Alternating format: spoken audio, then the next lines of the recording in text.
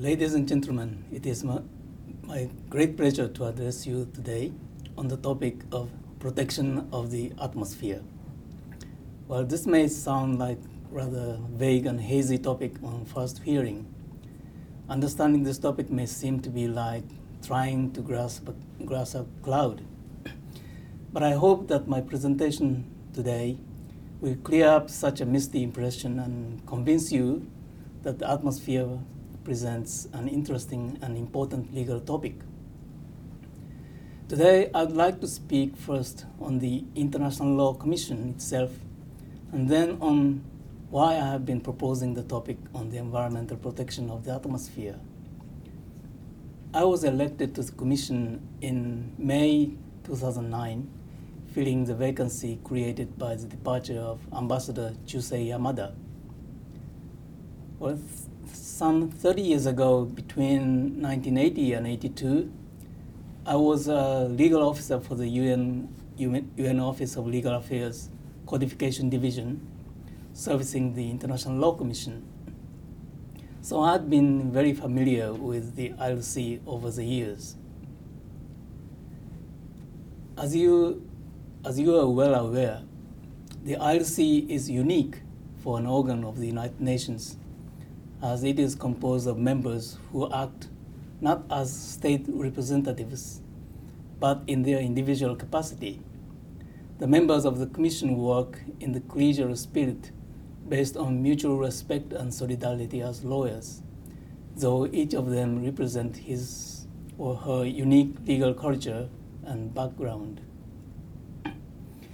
The ILC is emphatically not a political organ that makes new law.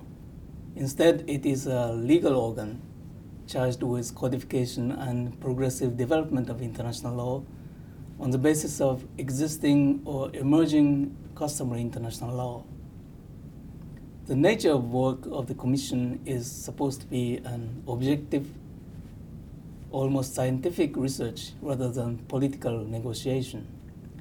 Therefore, members are meant to apply their legal expertise in their individual capacity rather than merely represent the political interests of their states. And I believe that this neutrality is important to maintain the basic character of the Commission. Well, to give you a brief historical sketch of the Commission, it had a marvelous record in the 1950s and 60s. The ILC produced a number of influential codification conventions, such as the 4 Geneva Conventions on the Law of the Sea, the Vienna Convention on Diplomatic and Consular Relations, and the Vienna Convention on the Law of Treaties, just to name a few. However, in the 1970s and 80s, the ILC's work gradually became difficult because it started dealing with topics of progressive development, which inevitably contained certain elements of new lawmaking, and thus created some tensions within the Commission as well as in the 6th Committee of the General Assembly. The ILC's productivity declined during these years. In the 1990s, we witnessed the ILC's revival, which was well demonstrated by the completion of the draft articles on state responsibility in 2001. However, during the past decade, it appears that the ILC slowed down again. Well, as far as the production of draft articles for future conventions is concerned, the ILC is now at a crossroads, but I think it still has a very important role to play. Since the ILC has exhausted during the last century most of the traditional topics, we need to go into the areas of special regimes, such as human rights law, environmental law, and economic law. Given that the ILC is a body composed primarily of experts of general international law, some people may see here a dilemma between general international law and special fields of international law. While on the contrary, I see new possibilities and new opportunities for the Commission in this new century which I will explain in a moment. As you know, there has been a mushroom growth of treaties in each of these special fields. We call this a treaty congestion and treaty inflation. There is a great number of conventions in each field of these special regimes. There are significant gaps as well as overlaps because there has been little or no coordination or harmonization, and therefore no coherence among them. But this is precisely the pathological phenomenon that I have characterized in my book as compartmentalization, or fragmentation if you like, of international law. Well, this is where I see great opportunities for the ILC. In our exercise of progressive development and codification of international law, we will deal with the proposed new topics of special fields from perspectives of general international law in order to fill the gaps or solve the overlaps of existing treaties and to ensure coordination among various compartments of international law. I believe that the ILC is virtually the only organ that can play such a role under the guidance of the Sixth Committee. Well, in any event, unless it can demonstrate its ability to produce good draft articles for future conventions, I'm afraid that some will start questioning the Commission's very reason for being. What is most important in this context is to select good, attractive topics for the work of the Commission. Well, the criteria for the selection of ILC topics have been clearly established in the practice of the Commission. First, the practical consideration as to whether there is any pressing need in the international community as a whole. Second, the technical feasibility of the topic, that is, whether the topic is ripe enough in light of the relevant state practice and literature. And third, the practical feasibility. The third, the political feasibility. That is, whether dealing with a proposed topic might or might not meet strong political resistance from states. It should be recalled that the Commission stressed in its 1998 report that it should not restrict itself to traditional topics, but should also consider topics that reflect new developments in international law and pressing concerns of the international community as a whole. Well, as soon as I joined the Commission in 2009, I proposed a new topic on the protection of the atmosphere at the working group on the long-term program work. Degradation of the atmosphere or atmospheric environment as exemplified by transboundary air pollution, ozone depletion, and climate change has been a matter of serious concern of the international community.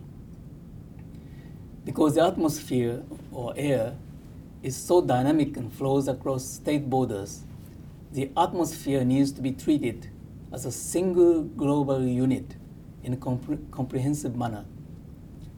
I believe that the topic satisfies the three feasibility tests and will benefit from rich state practice relevant to the topic, including numerous judicial decisions and conventions.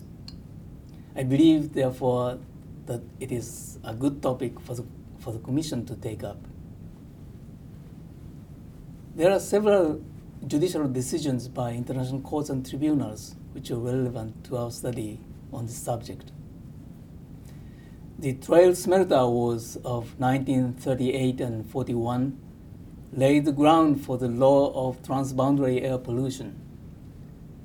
Trail Smelter remains a leading case even today, affirming the customary principle of good neighborliness in bilateral arrangements between the neighboring countries.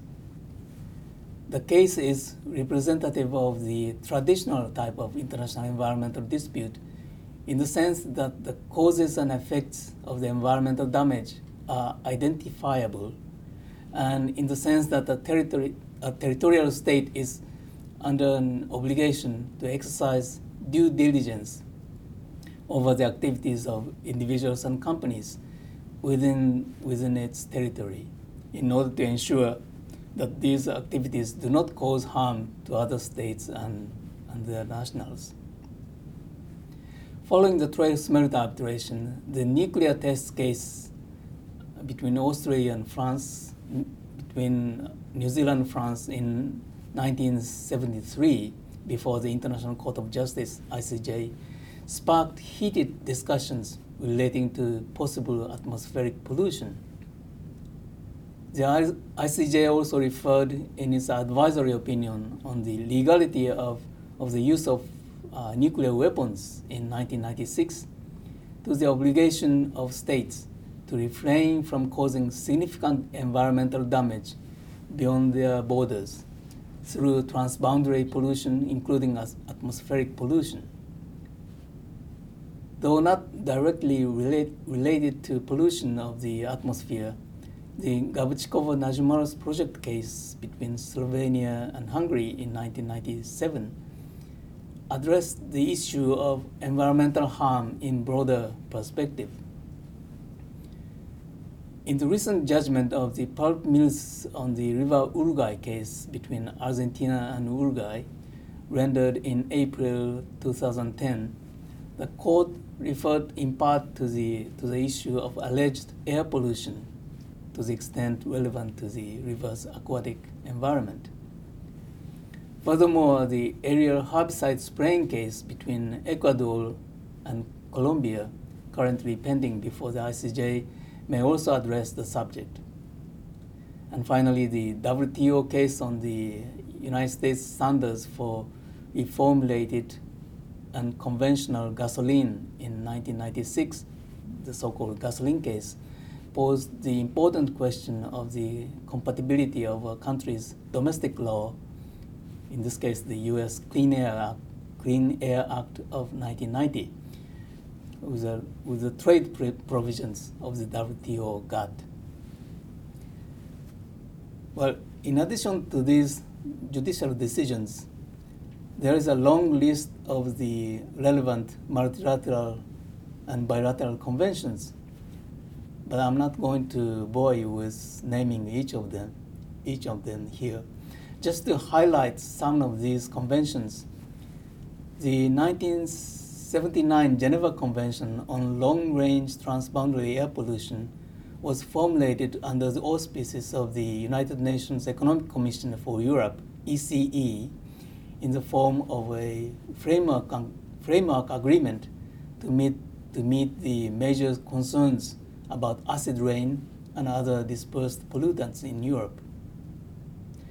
A series of 8 separate protocols have been subsequently negotiated and agreed. The ASEAN Agreement on Transboundary Haze Pollution was signed in 2002, but short of one ratification, it has not come into effect yet. There is also the Canada-US Air Quality Agreement of 1991. Well, these are regional or bilateral agreements to regulate transboundary air pollution.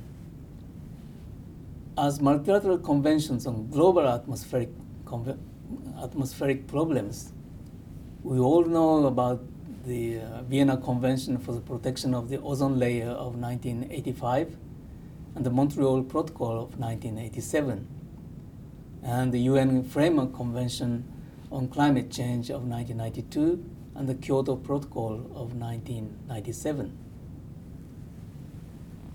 Well, the rationale for codification and progressive development of international law on the atmosphere should be clear to you now.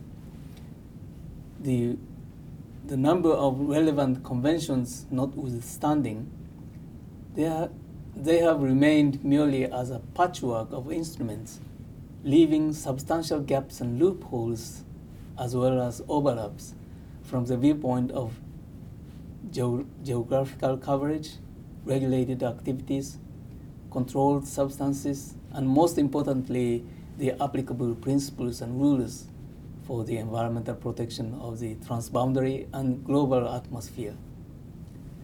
Regrettably, there is no convention at present which covers the whole range of environmental problems of the atmosphere in a comprehensive and systematic manner. The piecemeal approach has its particular limitations for the atmospheric environment, which by its very nature warrants holistic treatment. Thus, the present proposal envisages an instrument similar to Part 12 of the United Nations Law of the Sea Convention, UNCLOS, on the protection of and the preservation of the marine environment. Now, let me explain what the atmosphere is. As you see in this figure, 80% of air mass exists in the troposphere and 20% in the stratosphere. So we are concerned only with these two layers in our project, which is sometimes called lower atmosphere, that is up to 40 to 50 kilometers above ground. Accordingly, we are not concerned in our project with the upper atmosphere, not to mention outer space. Incidentally, we still don't know where the airspace ends and where the outer space begins. There is no consensus on that point yet. But the regime of airspace is largely irrelevant in our project because it does not make much sense to say that, this is my country's airspace, so this is our atmosphere, because air moves very quickly all the time.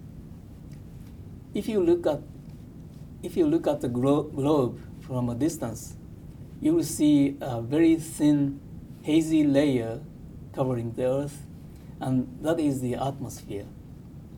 It is a common natural resource which is indispensable for the survival of humankind. Now, please take a look at the next figure, which demonstrates where the atmospheric problems actually occur. There are three particularly important causes for the degradation of the atmosphere. First, the introduction of harmful substances, that is air pollution, into the troposphere and lower stratosphere causes changes in atmospheric conditions. The major contributing causes of air pollution are acids, nitrous oxides, sulfur oxides, and hydrocarbon emissions, such as the carbon dioxide. Strong horizontal winds, such as jet streams, can quickly transport and spread these trace gases horizontally all over the globe, far from their original sources. Second, CFCs and hadrons emitted into the upper troposphere and stratosphere cause ozone depletion. Ozone has the same chemical structure whether it occurs miles above the Earth or at ground level. It can be good or bad depending on its location in the atmosphere. The main concentration of ozone, that is good ozone, are at altitudes of 15 to 40 kilometers above the Earth. The ozone layer filters out ultraviolet radiation from the sun, which may cause skin cancer and other injuries to life. Third, changes in the composition of the troposphere and lower stratosphere cause climate change. The main cause of human-induced climate change is the emission of gases such as carbon dioxide, CO2, nitrous oxide, and methane. These are called greenhouse gases. In recent years, there has been growing scientific evidence that tropospheric ozone and black carbon are the two substances in the atmosphere most directly threatening both air quality and climate change. This clearly demonstrates the linkage between transboundary air pollution and climate change, and also the gap existing in the current treaty regime, which needs to be filled by a comprehensive multilateral convention on the atmosphere. Well, as you see, the topics such as the protection of the atmosphere requires certain scientific and technical knowledge if the ILC decides, and I hope it will, to deal with for its codification and progressive development of international law. I believe that it is indispensable for the Commission to reach out to the international environmental organizations and to the scientific community. The statute of the Commission authorizes in Article 14E to consult with scientific institutions and individual experts. There are also good precedents. Ambassador Yamada, when he was Special Rapporteur for the topic on transboundary aquifers, engaged UNESCO's experts of hydrology of aquifers for successful completion of the draft articles on the subject. The Special Rapporteur for the topic on the protection of persons in the event of disasters, Mr. Valencia Uspina, is following such a course as well. Well, it has clearly been this sort of approach that has made it possible for the Commission to reach sets of principles that make sense not only to lawyers who frame them, but also to the scientific and technical community as well. In January 2011, I was in Nairobi, Kenya, and visited UNEP, United Nations Environmental Program. I had a 2-day workshop at UNEP on the protection of the atmosphere and was extremely encouraged by the experts I met there, who agreed that we need a holistic convention on the atmosphere, and they assured us of their strong support and cooperation. I also had a half-day workshop in Geneva in July 2011 with experts of Geneva-based international organizations such as ECE and WMO, the World Meteorological Organization. I find this sort of dialogue between lawyers and scientific technical experts extremely useful. Well, let me give you a brief outline of the work that I envisage for this topic. Embarking on elaboration of draft articles on the protection of the atmosphere, the first challenge that the Commission will face is the definition of the atmosphere, the legal status of the atmosphere. The next, the basic principles for the protection of the atmosphere, such as the general obligation of states to protect the atmosphere, and the obligation of states vis-à-vis other states and areas outside national jurisdiction not to cause significant harm to the atmosphere. With regard to the measures of prevention and precaution to protect the atmosphere, one of the outstanding issues will be the differentiation and relationship between the traditional preventive principle and relatively new precautionary principle. Preventive measures should be taken where probable damage is foreseeable with clear causal links and proof, whereas in contrast, precautionary measures ought to be taken even where the damage is scientifically uncertain. Environmental impact assessments will be crucial in certain situations. Implementation of the prescribed obligations should be carried out through the domestic law of each state. Conflict and coordination with trade law will be particularly important. Desirable procedures for cooperation, technical or otherwise, and pertinent measures for capacity building should be explored. With respect to the procedural rules for compliance, notification, exchange of information, consultation, reporting systems, pledge and review, promotional and enforcement procedures should be considered, among others. And then attribution of responsibility, due diligence, liability for high-risk activities, and civil liability are no doubt critical issues to be considered in connection with the above states' obligations. Finally, on dispute settlement, while recognizing the specific nature of each dispute settlement body, questions of a general nature such as jurisdiction, admissibility, and standing, as well as proof of scientific evidence should be considered. Well, I admit that this is indeed an ambitious project, but I'm hopeful for its success. You know that one of the most significant achievements in the field of international lawmaking of the 20th century was the United Nations Convention on the Law of the Sea, adopted in 1982. Well, this is sometimes called the Constitution of the Oceans.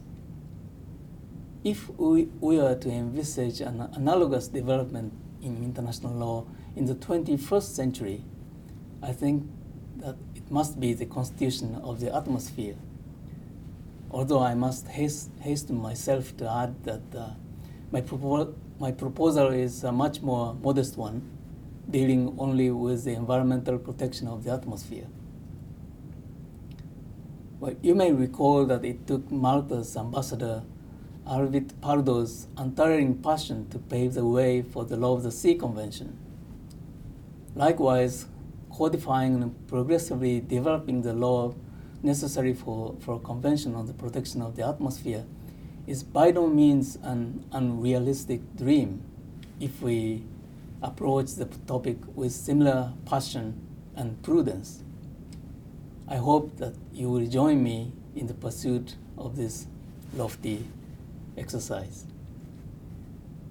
Well, before I conclude, I'd like to refer to President John F. Kennedy's speech, which he made at the commencement of American University on June 10th, 1963, nearly a half century ago.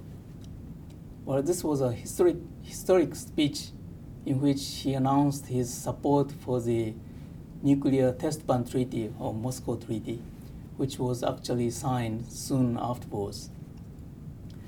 In his speech, he said, I quote, "We all inhabit this small planet. We all breathe the same air. We all cherish our children's futures." Well, no one can deny Kennedy's point that we all breathe the same air.